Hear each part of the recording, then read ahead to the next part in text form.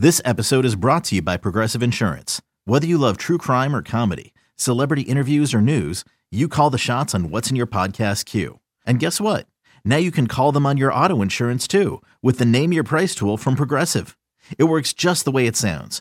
You tell Progressive how much you want to pay for car insurance, and they'll show you coverage options that fit your budget. Get your quote today at Progressive.com to join the over 28 million drivers who trust Progressive. Progressive Casualty Insurance Company and Affiliates. Price and coverage match limited by state law. You could spend the weekend doing the same old whatever, or you could conquer the weekend in the all-new Hyundai Santa Fe. Visit HyundaiUSA.com for more details. Hyundai, there's joy in every journey. It's time to take command with former NFL tight end Logan Paulsen and former Commanders beat reporter Craig Hoffman. Welcome in to Take Command. I'm Craig Hoffman. That is Logan Paulsen. I talk into microphones every day on the Team 980. I used to cover the team as a beat reporter. He only played 10 years in the NFL. Ha! Your resume's shorter. Take that. Well, you do the resume, so you can make it shorter if you need to. That's true. That's true. Accomplished analyst, Logan Paulsen. Also, you can catch him on all the Commanders breakdowns on YouTube and on their social media, doing an excellent job. What you get here, though, from Logan, which is unique and great, is the depth of a podcast. And so, Logan, we've been exchanging film clips for 48 hours, basically. We've both charted a bunch of stuff. We've gone in on this game trying to diagnose the problems on the Commanders' offense. Because, as I said I think it was when I was with you on the radio yesterday, we've talked to each other into microphones every day the last 3 days. Yeah. So they start to blur a little bit. But I basically said, it doesn't take a genius to figure out something's not going right here, right? They just scored 10 points. That's not good. But it does take an elevated level of analysis to try to get into why. So as you've now done kind of your full breakdown of this game in terms of the study and charting and all the different things that you do, when you start to identify the problems that they've had offensively, where do you start?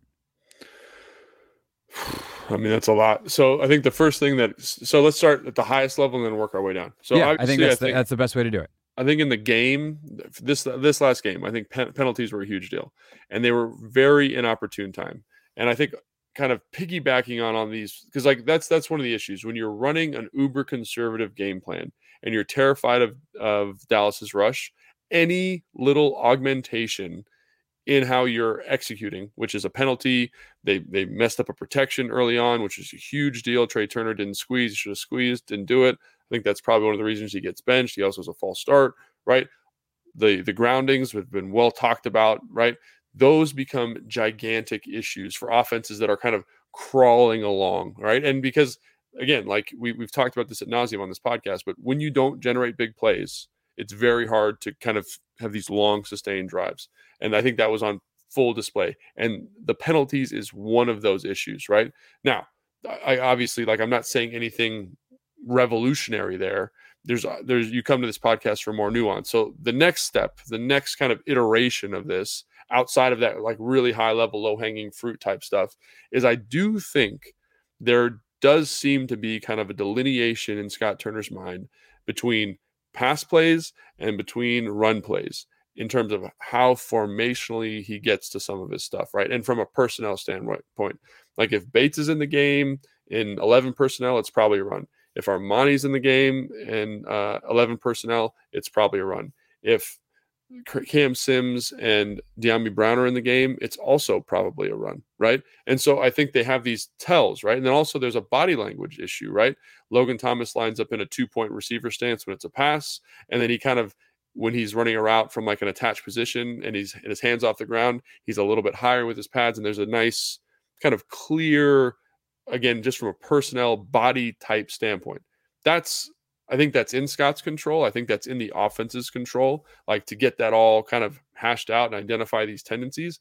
I also think the formations look different, right? When they want to run the ball, everything gets a little bit tighter. Receivers, tight ends, they get a little bit closer. And the reason that is because they have to block safeties. They have to block these run fit players, right? So even that, when you're just buzzing the clip, I think I sent you a video, Craig, where I just went through the clips, is this a run or a pass? Is this a run or pass? And I want to say we got to play 17 doing that. Yeah, we did. And it wasn't, and they were all like whatever you thought when you saw it, run or pass. Yep. It was a run or a pass. Yep. So again, and the same thing is true with like how they use pre-snap motion. Like it was.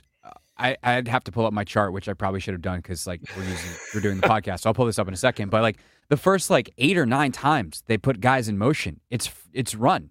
Yeah. And you just get to the point where if I'm charting that as an analyst after the game, and I'm like, motion, yes, result, run. Motion, yes, result, run.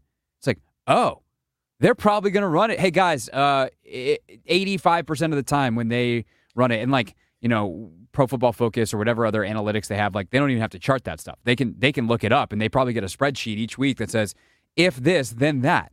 Right. If John Bates is in the game, it's run whatever percent of the time.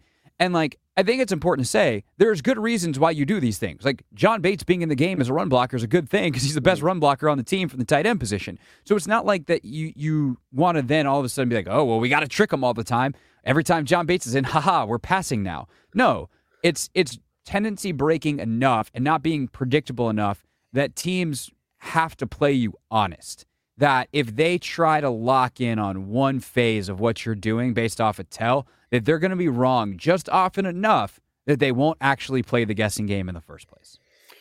I totally agree. And like, I was in John Bates's role for a lot of teams. And like one of the things that Scott did a good job, like, because we're going to talk about this more in the second block, but I do think that like there's all of these kind of high level criticisms of this offense, not even high level. These are nuanced criticisms of this offense. But the crazy thing is there are throws and there are opportunities in this offense to get plays. And I think that's something we got to, like, we'll talk about more as we go, but just to kind of tease the next block, like, even though there are these kind of tells, like there are open throws and the quarterback isn't always facilitating them. But I will say, yeah, like, Bates in the game, like that's a very common thing. Right. But, they run play pass with Bates in the game, all those types of things. And I think the other thing that sticks out to me, again, my background is very specific in this regard, is when you're running a play pass, like, let's sell the run, let's sell the run. I think like the first play pass of the game, if I remember correctly, every run out of 12, so 2 tight ends, or 13, 3 tight ends. Which they only ran once in the entire game, I believe. Yeah, but it was on the first drive. Yep. It's from under center. And then all of a sudden you're in 12. And then you're in gun, and you expect the defense to kind of abide by this thing, like the illusion that you're running the football. Like, obviously, you've shown on this drive that you want to run the football from under center because it allows you to attack both sides of the formation. Now you get in the gun, and you haven't run a single gun run out of that personnel grouping. So you better believe those guys are rushing the passer. Like, there wasn't, and it's like this soft fake. It's like this long, languid fake across the ball. Now, I think they did identify that to their credit. And then McKissick's long run is off of a gun run, right? It's out of 11 personnel. They did some stuff with the personnel groupings. I think Bates is in the game, and it leads to a big play. And I think part of that is because they had set this standard early, and then they kind of subverted that, right? And so I think that's good offensive play calling and a good way to use your tendencies against them. You start noticing something on the tablets that, wow, they're really loading up. We got something here. You go to it. Like that. When people talk about in-game adjustments, a lot of people, I don't know what people think they are, but I feel like they just say it to think they sound smart. But like that is an example of an in-game adjustment. It's not like, wow, our run-pass disparity went from 60-40 to 40-60. It's like, no, we saw some on the tablet that when we're in this personnel grouping, and this is why a lot of times early in games you see so much creativity from teams, because you want to throw a bunch of stuff. Like the reason teams script their first 15 plays is it allows them to kind of control, all right, we're going to use a bunch of different formations. I'm not going to get in the heat of the moment and all of a sudden get into one thing. We're going to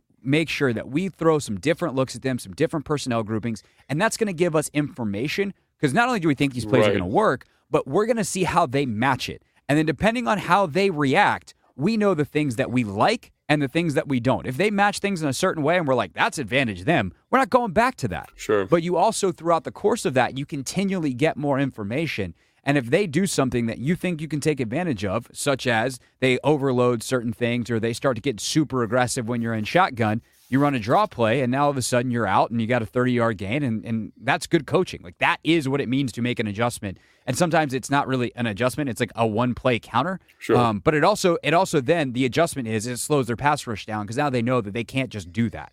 So, that's really what an in-game adjustment is, and that's such a good example of it. Yeah, and I feel like after that, then they were like into more gun runs, and I think they felt a little bit more, a little bit less predictable, right? And I think that's something that sticks out to me is again like that the formation thing for the listeners, for the fans, is a big deal. Tight versus runs, spread out versus passes. Like I would like them to exploit the tight formations to kind of help create confusion in the defense. Now, I've heard through talking with people earlier this week that one of the reasons they went spread out is they wanted to make it easier for Carson to identify blitzers and coverages, which is one of the advantages to spreading out. But I also think that you need to be able to operate within both, right? And if you're worried about him identifying coverage, that's why you have motions, right? That's why you can kind of, like, everyone thinks motion pre-snap. Again, that's a very valuable tool, but also just unusual formations. Like if you put the tight end to the left and then 3 receivers to the right, defensively, I cannot leave a corner to the offensive left because I have 3 receivers to the right. So I will dictate some type of response that says we're in man coverage because both corners are over here, right? That's like a simple simple version, but there are other ways to get there. And so I think that's something I'd like to see. I'd like to see them push that a little bit more. And I mentioned this already, like despite some of these issues, they did some good stuff that doesn't get actualized because the quarterback doesn't see it. The other thing I think that really sticks out to me, the more football that I watch, 2 things. So first thing is the inability of this offense to attack the middle of the defense. Like that really jumps out to me.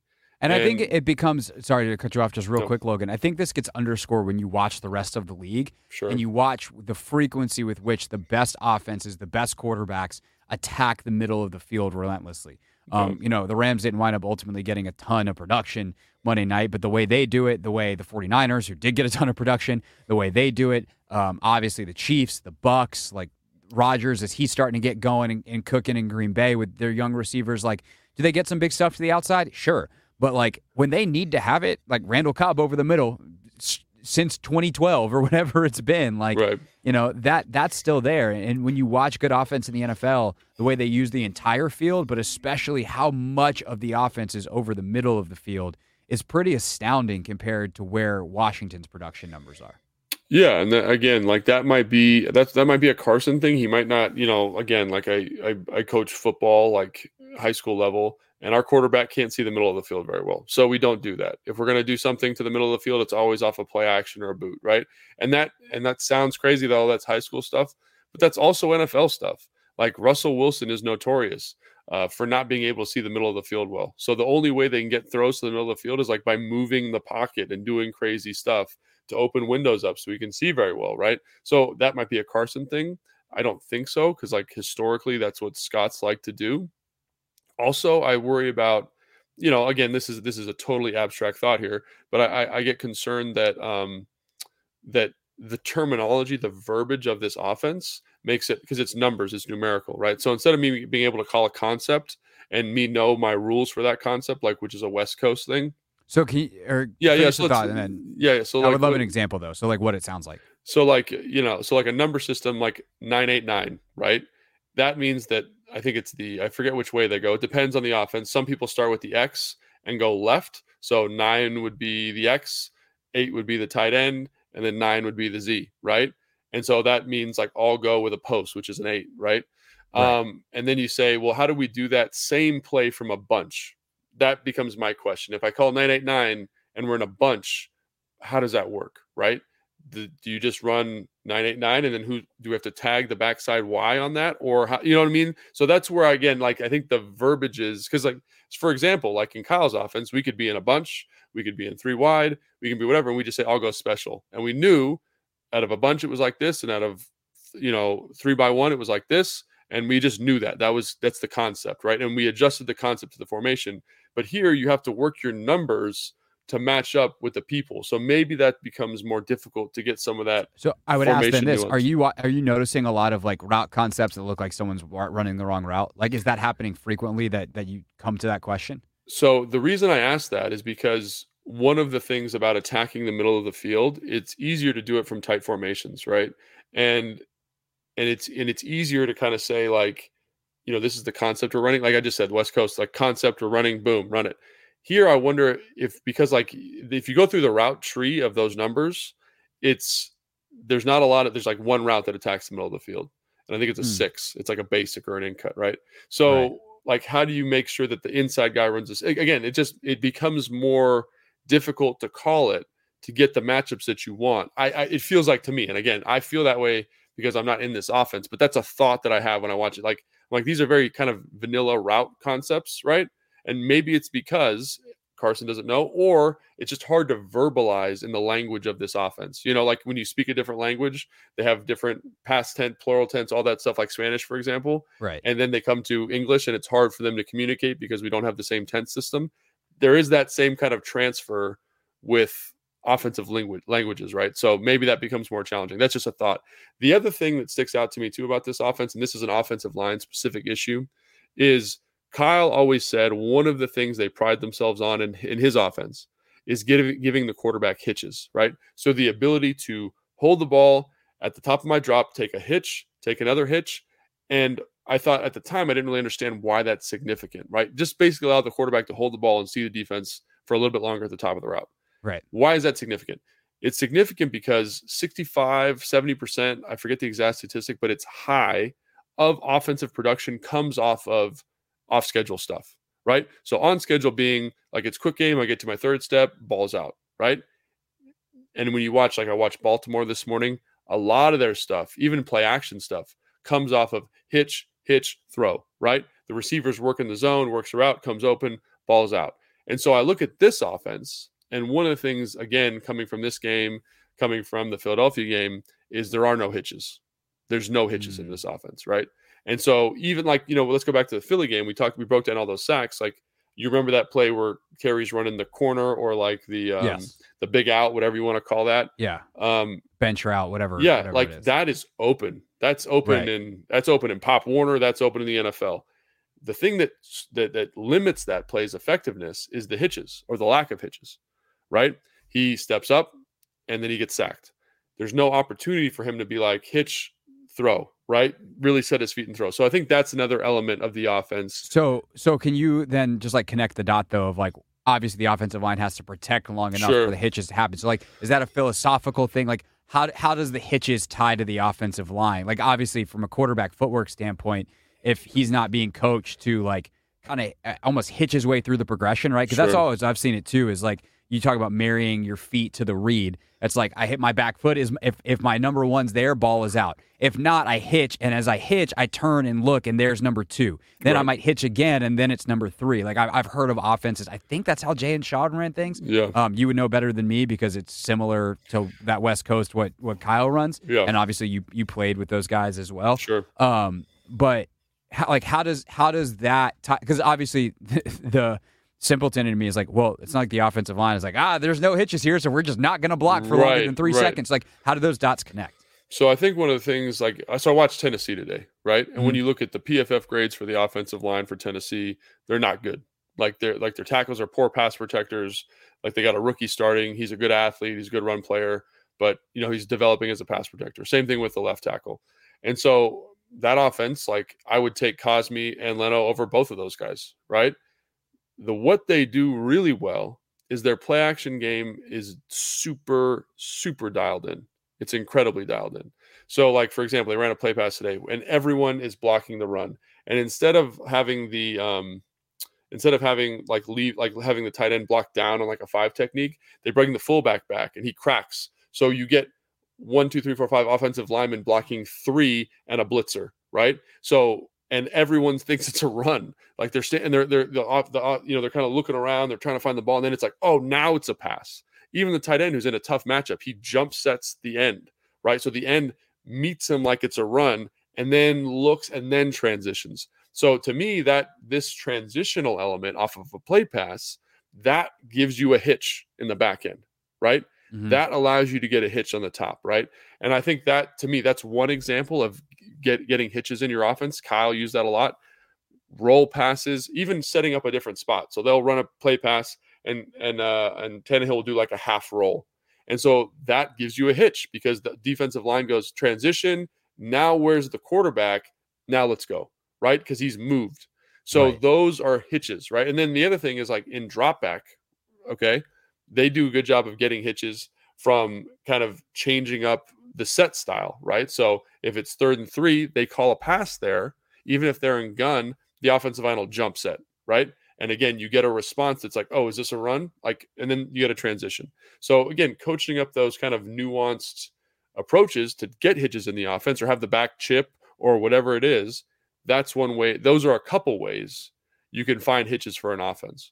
So you really, it's just about buying more time. And yeah, that's it. Just buying more time but doing it in strategic ways, creating indecision for the defender, right? Like I saw they talk about a crazy way. Like I remember with who was I with? Doesn't really matter. Was it with Kyle? Doesn't matter. Doesn't matter. Probably Kyle based off percentages, but whatever. So what they would do is they would call a normal route concept, and they put the receivers in a tight split. And on a couple of plays, you would chip the defensive end, right? Boom. But it would kind of chip you into your route. So let's say I'm chipping down from the right side. I would just keep running across the formation. And so it didn't really affect the timing of the play, right? And so every time we lined up in those tight splits, I remember, because I was the chipper oftentimes, the end would look up at you, and he would stand up in a 2-point and then widen out. That gives you a hitch. You know, even if I wasn't chipping him, he just was like, I don't want to get chipped again. So I'm going to stand up. I'm going to widen out. I'm going to go from a 2-point. My get-off's not as good from a 2-point, and I'm a little bit wider. There's your hitch. You know, that's a simple way to get there. Yeah. And a lot of times that also the coverage guy might back off or lose focus because he's like, oh, this guy's blocking. Yeah, Saw it with the Rams. You do that with Higbee quite a bit. He caught at least one that I can remember on an out route where he comes in like inside release chip and then circles back out. Kind of almost uses the T end as like a bumper car to ricochet him into his route. And you're like, that's good football. That's good stuff right there. Unfortunately for the Rams, they didn't get anybody but Higbee and Kupp going on Monday night. But you know, that's a correct pick for me. Yeah, another point over Haney on the Hoffman Show pick. Selling a little or a lot? Shopify helps you do your thing, however you cha-ching. Shopify is the global commerce platform that helps you sell at every stage of your business. From the launch your online shop stage, to the first real-life store stage, all the way to the did we just hit 1 million orders stage. Shopify's here to help you grow. Whether you're selling scented soap or offering outdoor outfits, Shopify helps you sell everywhere. From their all-in-one e-commerce platform to their in-person POS system. Wherever and whatever you're selling, Shopify's got you covered. Shopify helps you turn browsers into buyers with the internet's best converting checkout. 15% better on average compared to other leading commerce platforms. And sell more with less effort thanks to Shopify Magic, your AI-powered all-star. Shopify powers 10% of all e-commerce in the U.S. And Shopify is the global force behind Allbirds, Rothy's, and Brooklinen, and millions of other entrepreneurs of every size across 175 countries. Plus, Shopify's award-winning 24/7 help is there to support your success every step of the way. Because businesses that grow with Shopify. Sign up for a $1 per month trial period at shopify.com/Odyssey Podcast, all lowercase. Go to shopify.com/Odyssey Podcast now to grow your business, no matter what stage you're in. Shopify.com/Odyssey Podcast. Get ready for the greatest roast of all time, the Roast of Tom Brady, a Netflix live event happening May 5th. Hosted by Kevin Hart, the 7-time world champion gets his cleats held to the fire by famous friends and frenemies on an unforgettable night where everything is fair game. Tune in on May 5th at 5 p.m. Pacific time for the Roast of Tom Brady, live only on Netflix. This is Take Command here from Odyssey Sports. I'm Craig Hoffman. That is Logan Paulson. Within the scheme, there are opportunities. You said that earlier, and you showed me some clips yesterday. I was like, oh boy, that'd be nice if that was how that went, which is always a frustrating thing because you go back and you certainly have criticisms of play calling or this or that, but then you go back and you're like, yeah, but also if they executed, we're talking about a different ballgame. So what is it specific to Carson Wentz and his execution over these last couple of games that has caused the production to be extraordinarily low, specifically in the first half? 24 and 51 yards, I believe, the last two first halves. Yeah, I think the thing that sticks out to me. So let's just take this. It's a very simple concept. It's called dragging. So you got a drag and then a slant by number. So number one runs a slant. So like Terry runs a slant and the slot guy runs a flat. It's a Right. very common concept. And I want to say they ran it like 5 or 6 times in the game. And I want to say it was open 5 or 6 times. So every time they ran it, it was open, right? It's a great concept, and it works against almost every coverage. And it's simple and it's quick. And so when you look at it, like Carson on the first one, for example, like the slant comes open, it's cover 3 or it's quarters. So the middle of the field, like, so basically in quarters, you get those 4 guys dropping back. Then there's 3 guys underneath that have to match the concepts. If you run to the flat, usually that outside linebacker player runs to the flat fast because he's got to defend the flat. And then the slant is like wide open. Right. And the slant in this look is wide open, right? And Carson doesn't love it, so he kind of pumps it, resets his feet, and then tries to get to the flat. And I don't have a good reason as to why that is, other than he's not seeing it very well. And so, one of the things people said, oh, he's really good at the quick game. I was not in that camp because I don't know how well he sees it. How well his reaction is. His production over specifically the last couple of years would suggest otherwise. Right. I don't know where people got that. Right. And so that's one thing that sticks out. And so they did that again, right? So then so they run dragon again. They cover the slant this time, and the flat's wide open. And it's McKissick who's excellent on those flat routes because he could turn those into like a 15 or 20 yard gain. There's space for him, and he puts it over his head because he's also late to that. So if I'm Scott, and that happened again 4, 5, 6 times, right? They never hit that concept, and it was open, like NFL open, right? 4, 5, 6 times, however many times I ran it. So to me, like if I'm Scott, I go to myself and I'm like, this is working. This concept is working. It's open. We need to hit this. Why can't we hit this? And to me, that the onus there falls on Carson. Now there are variables associated with that for sure, right? Like he's been getting a lot of pressure. He doesn't feel comfortable. He's had a couple of slants batted down too at the line. Sure. And so again, that's reasonable, right? The other one that sticks out to me just in terms of like feedback is like they ran like it's third down. They're going max protection. They run 3 vertical routes, right? It's Tampa 2. And that's the one where like they ran this twice or 3 times. And that's the one where, if everyone remembers, where Carson launched the ball to Terry, and Terry gets kind of caught up with number 6, the safety. With Wilson, yeah. Yeah, there's no PI called or whatever. So if you go back and watch it, that's Tampa 2, right? So you get Curtis Samuels running down the middle of the field with Anthony Barr trying to match him. Again, like I don't love this idea of just running guys vertical into coverage. But if I'm Scott, I say, look at this matchup with this guy beating the Tampa player. I don't care if Curtis is step for step with him. He runs a 4.3 and Anthony Barr runs like a 4.5 or 4.6. He's going to run by him, and he does. And so if you're just picking your best matchup, I'm picking that one, right? And that being said, that's still a tough throw. Got to push the ball down the field. All those things, right? That being said, the defense drops out of that, right? And we've talked about just checking the football down. Both the tight end, they didn't blitz. Dallas didn't blitz on this play. The tight end and the back are wide open in the flat. Like wide open. There's not anyone near them within probably 10, maybe 12 yards. You hit the ball to them, and I don't agree with the concept, the route that they ran there. They're probably just getting to space, right? But if you get the ball there, you get a blocker in the flat. You get, maybe if you run the different, what I call a check M. So basically, like once you get protection, you run vertical as opposed to the flat, and you get the ball to that check M player, and he can just split the defense maybe for a first down. And so to me, if I'm Scott, I say like, yeah, is this the best concept in the world? This is, again, one of those limitations. I challenge you. This is a fun game for listeners, right? 3-man route combinations versus cover 2 and cover 3. Can you draw up a route that gets open versus those concepts? It's very, very challenging. That's one of the issues of being in max protection, right? But despite that, they found an opportunity with Curtis on a middle linebacker, and they've got enough space for the back or the tight end to get a first down, potentially, right? I'm not saying it's going to happen, but potentially. Yeah. And you launch it to Terry, who's in double coverage, essentially. So I don't know what the read is there, but based on matchups and based on the coverages that they like to run in third long situations, I'm like, I am going to look to Terry and I'm going to throw the ball to Curtis because he's got the best matchup here, right? And if I don't like it, I'm going to check the ball down. Right. So, and Carson might say like, hey, I like Terry one-on-one with the safety too. And it's like, same. But I like Curtis on a linebacker more. Right. And again, I think it's people need to understand the coverage. It's cover 2. So there's someone carrying underneath Terry and the safety's over the top. Like there's no way Terry can run by a guy who's 20 yards downfield. Like it's just, Right. I know Terry's fast and good at the deep ball. Like it's a low percentage throw compared to the other throw, Totally. is what I'm saying. So, and they ran that, they came back to that concept. They ran it again.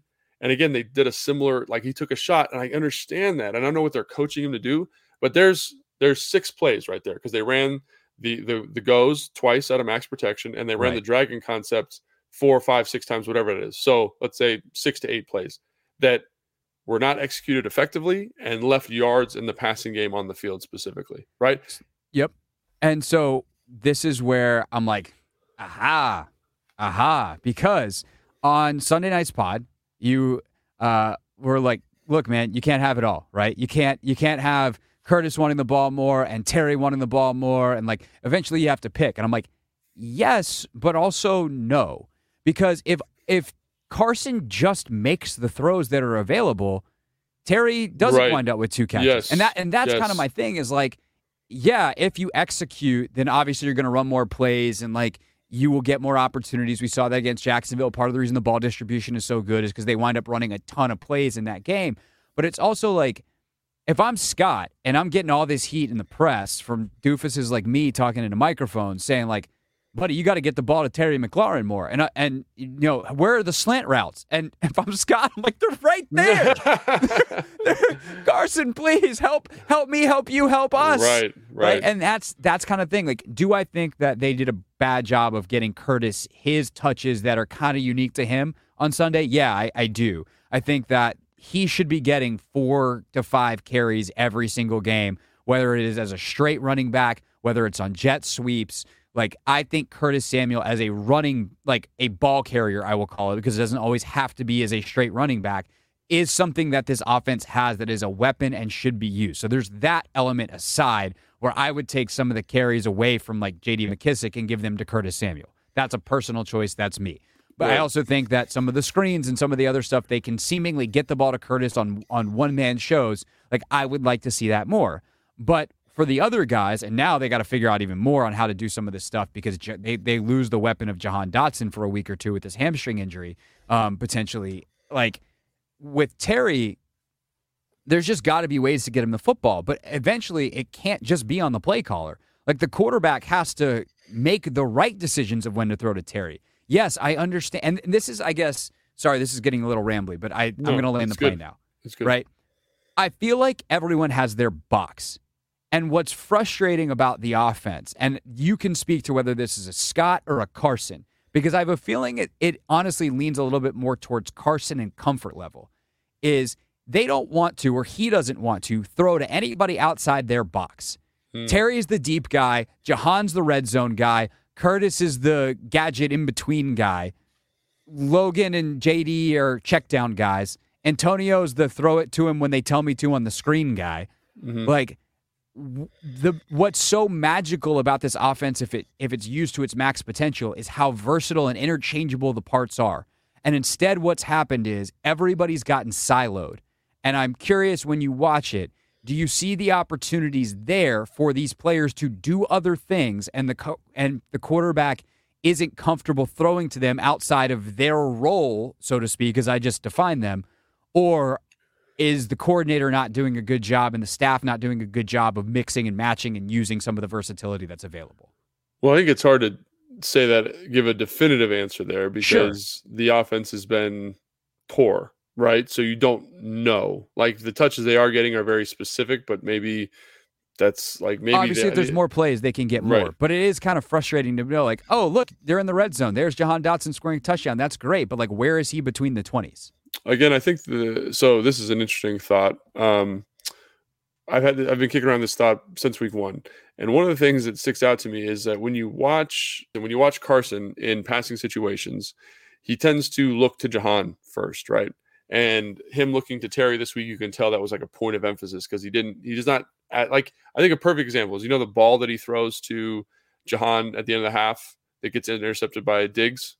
You remember that? Yes. Right? Yes. Intercepted. The deep ball left sideline. Looks like Diggs ran the route for him. because he kind of did. Yeah, when Carson needs a blanket, he's going to throw it there.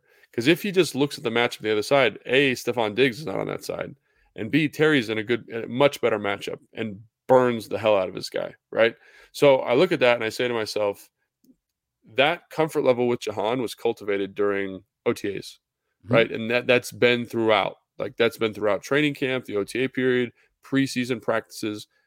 And this, I think, is where it becomes problematic because he does not have that same level of comfort with Terry all the time.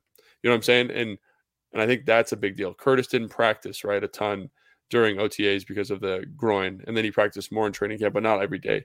And so I think, like, in Carson's mind, I'm not sure he has the comfort level with those receivers that allow him to kind of do what you're talking about and get the ball to people outside of their specific niches, if that makes sense. So that's something that I've been kicking around for a while, and every week it kind of gets louder and louder in my head, and finally now I have to say it out loud.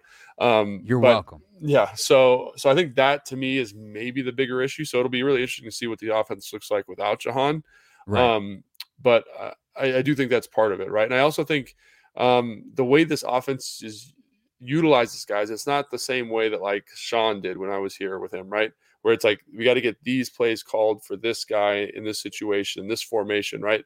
It's very like, call it and run it, and we're going to rely on the quarterback to make good decisions and get, like most offenses do, but there's not that extra, it doesn't appear to be that extra level of game planning nuance. And that's fine. A lot of teams are very successful that way. But I think that leads you to these kind of very specific situations because you're like, oh, I called this play. Let's make sure Curtis is in on this one, to the receiver coach, so that he can catch this screen or whatever. And it just, because you're just calling the offense and you're not game planning specific touches, it feels like to me that's what happens is you're like, oh, get him in on this because he's good at this. Get him in on the go. Get Terry on the go because he's good at the go. Or get Jahan in on the red zone because he's good at this, right? And that's kind of what ends up happening. Right, and you see a lot more of that early in, I'm going to call it early in situations, right? Like early in the game, you see some of that, like, hey, we got to get the screen to Terry. Like, everyone's screaming all week, and like clearly we, as a self-scout, are like, we didn't get the ball to Terry enough. So you see a screen on the first drive to Terry McLaurin. The second they get in the red zone, they run their best red zone play, and Jahan Dotson scores a touchdown. I'm like, that's great, but you have to be able to get to that stuff more consistently. Yeah. It can't just be the first time one and done. And that feels like a lot of what this offense is right now. And as you said, if Jahan's not there, that's going to be interesting. And just real quick, like, I am not a psychologist, but I've read a little bit about certain stuff. And like, the idea of safety from a psychology standpoint is incredibly powerful. And so, to your point, like, if Carson feels safe on certain throws to certain receivers, it makes sense that he would go there. He's got to expand his safety zone. He's got to learn that. And not learn, because that makes it seem like he's a child, and I don't mean to be pejorative in that way. But he's got to get comfortable, and either get more comfortable with some of those guys in their situations, or get more comfortable with taking risks in areas where he's not fully comfortable. Otherwise, this offense is not going to reach its maximum potential. I mean, I agree. I think that's when coming out of the Dallas game, and there were. Again, like, there was kind of whispers of this against Philadelphia that was covered up by the sack issue, which became the main storyline. But it's how well is Carson seeing and executing this offense? You know what I mean? And I think Ron has come out, I think, in his presser and was like, he's not as comfortable as we'd like him to be.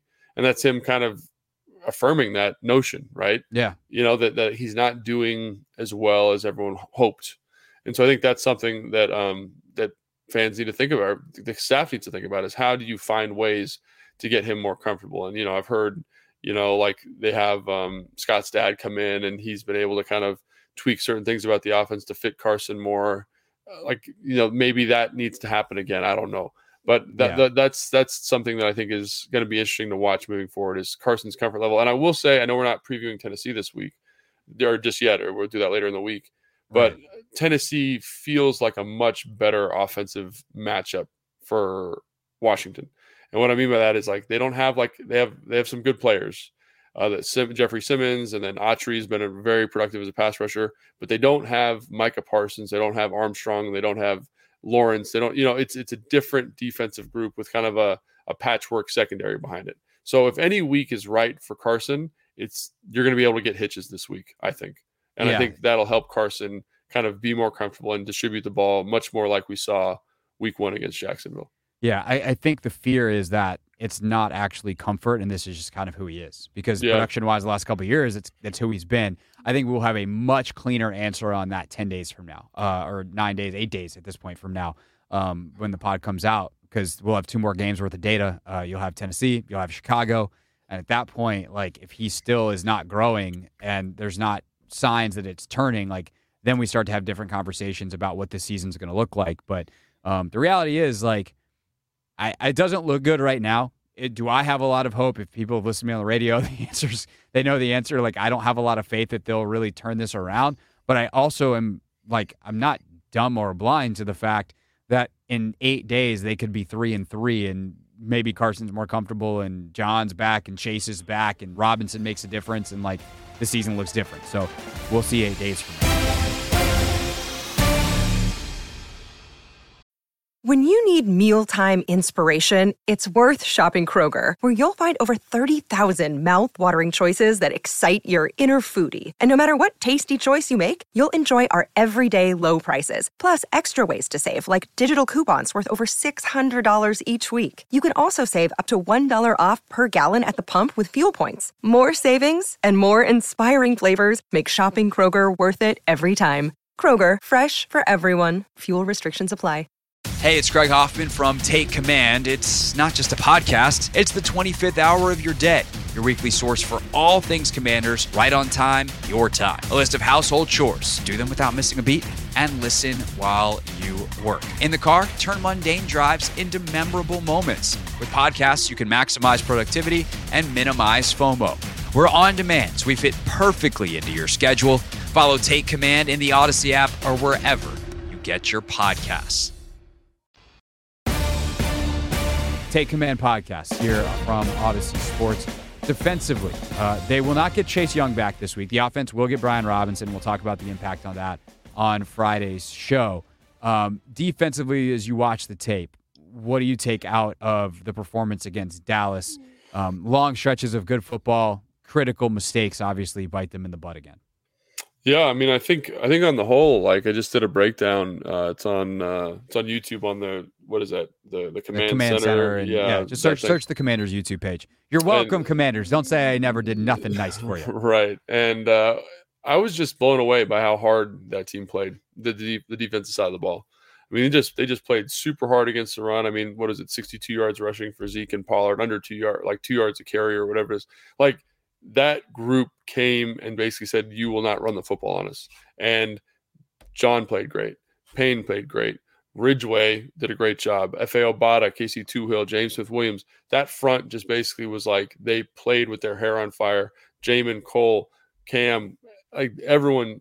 Forrest had an excellent couple run fits early on in the game. And you just see the passion that they're playing with, the energy. And that to me is good because you can build off of that, right? Obviously, much like the offense, the penalties, specifically the pass interference stuff, was catastrophic, really, for this group. You know, like the first drive that Dallas goes on, that's a long drive. It's after Benjamin St. Juste gets an interception on what I kind of view as a relatively questionable pass interference call. Like, is it a pass interference? Yes. Yeah, it was like, a penalty. But like sometimes they don't call that because it's incidental or whatever. You know what I'm saying? Sure. And then the other thing that kind of was frustrating about that is that throw was so underthrown, like the pass interference was irrelevant. You know what I mean? Right. I mean, the same is true. Like the penalty they call when they called it on St. Juste, they meant to call it on Jackson on the other interception, yes, yeah. Which is just such great recognition by Cam Curl. Like, shout out Cam Curl on that one, because he realizes the matchup that Dallas sees is who was it? Pollard. Jamin yeah, but it was on Jamin. Whoever it was like, oh, we've got our matchup. We're going to throw this deep ball down the sideline. And Cam Curl's like, I know you are, and I'm going to go take it. And he did. And the hold that gets called on Jackson has nothing to do with the play. It's also absolutely a penalty. Yeah. And that's the kind of thing is like you just have to be better than that defensively because you don't know what's going to happen ultimately on a play. Like, don't take yourself out of a play and the chance to make a great play by doing something dumb early in the down. Yeah. And like grabbing a guy up by the shoulder pads where his head's under your armpit, like that's going to get called every time. You got to prevent that from happening by being in better position, anticipating better, whatever it is that caused him to get in that position. Don't do that thing. Well, I think the other thing with him is, that penalty like was maddening because it's on an out route. It's off a quick game. It's like it doesn't need to be that. You know what I mean? It No. doesn't need to. Like I understand if you're getting beat deep and you want to, even the one where he did get kind of beat, like he's in phase with the guy. He doesn't Right. need to grab him. Like he Right. doesn't need to do that. And I think that's again, As Rod like, said post game, like we need him to calm down. yeah, I agree. I mean, that's like when I see people getting penalties like that, they're just not. They're trying too hard. You know, like when offensive linemen are getting a whole bunch of holding calls, they're trying too hard to win. They're not using the right technique. Like I went through phases like that too, so I can totally relate. But Yeah. but I think that to me that was the huge thing. You know what I mean? That was the biggest element for them. And, you know, everyone talks about that drive where CeeDee Lamb catches 3 passes in a row for like 70 yards or whatever. Like They wound up getting a stop on that drive. yeah, like they did a good job outside of the penalties. Like once the penalties happened, I think it was like I forget the exact sequencing, but it was like it's 15-10. They come out, and then it's like 3 consecutive huge penalties, right? Is that right? And then like they end up getting a touchdown or a field goal off of that or something, whatever it is. And that to me, that was the story of the game because it kind of negates all the hard work. It negates the great coverage. It negates the great anticipation that they'd put in up into that point. And I think that to me, when I look at the defense, like when you watch play for play, it's like, man, this is pretty dang good. And then you realize that it's that handful of bad plays that really just wreck the game. Totally. The other thing that concerns me to wrap up the pod here on the defensive side is the lack of fear in taking shots against this defense. Because to me, it speaks to 2 things. One, they don't think the secondary is going to be a problem. They're not going to pick it off, and it's either probably going to be an incompletion, a penalty, or a completion. And we like those outcomes as an offense. So we're going to I mean, to salt the game away, Kellen Moore's like, let's chuck it. Hey, go routes. They're going to stack the box, try to stop the run because they think we're going to run out. And we are so unafraid of their ability to defend this. We're just going to send CeeDee Lamb on a bunch of go routes. And it worked. They get the last PI on Jackson. He does make a good play, but like they salt the game away in part because they take the top off on multiple plays on that drive. Then that also to me though says we're not really scared of your pass rush either. And that to me is great, and as hard as that front played and as amazingly well as they've done against the run the last 2 weeks, they have not been impactful from a rushing standpoint in terms of at least getting to sacks. And I know they might have some QB hits and some pressures, but like everybody gets those. That's the league. The league is always throwing the ball right before the quarterback gets hit. The best defenses elevate because they actually get home before the ball gets out. And with Sweat not having a sack yet this year, Allen and Payne have done a good job of pushing the pocket. They've each got some sacks, but we haven't really seen sacks from the other end spot either. Blitzers have had limited success. Jamin's got a couple, but his sacks even were on like scramble situations where he runs Hurts down last week. You're just not getting a lot of pressure in timing. And I think that's a concerning thing. Maybe not next week necessarily or the week after, considering the quarterbacks you play. But this schedule has gone from one of the easiest projected in the league to they now, based off current records, have the second hardest schedule in the league remaining. The Lions are the only one that has a harder schedule. And so if that's the case, you're probably playing some pretty good quarterbacks or some teams that understand how to take advantage of that kind of situation. That is like the longer-term concerning thing for me, for as well as this defense has shored itself up over the last couple of weeks. That big play potential, the thing that can undo them, is there. Yeah, so, I mean, you know, look at the 2 teams they've played the last 2 weeks. Philly's like big shot, big play type of team, right? They've got the horses, they've got the quarterback to get that done. So that to me makes sense that they gave up some big plays, like because every team that Philly's played has given up big plays in the passing game. Dallas, we knew that they like to run play action passes and take shots. Like that was like in our scouting report last Friday or whatever we talked about. Like you got to be ready for play pass, and they leaned into that. Cooper Rush did an excellent job executing. So I do think that like we just talked about with the offense, a good play fake in the right situation mitigates pass rush, right? And so you're not going to get a ton of push in those situations.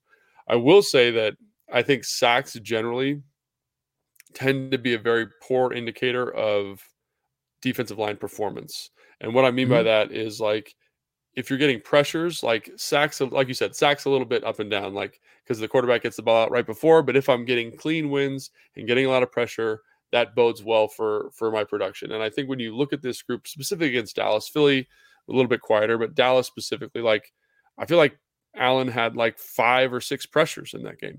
Payne as well, right? They did a good job of creating pressure. I think Sweat did a nice job of creating pressures, right?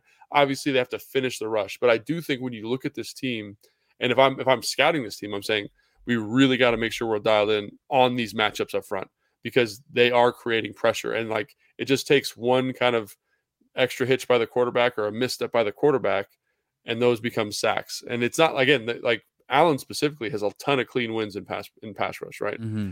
And I think that's important for fans to understand and kind of internalize. Like that group is playing maybe not as well as everyone anticipated they would, which was maybe an unrealistic expectation, but they're doing a very, very good job in terms of creating pass rush and making pressure. I don't think that's the concern, but I definitely agree with you that the secondary is not putting the fear of God in anybody at this point, right?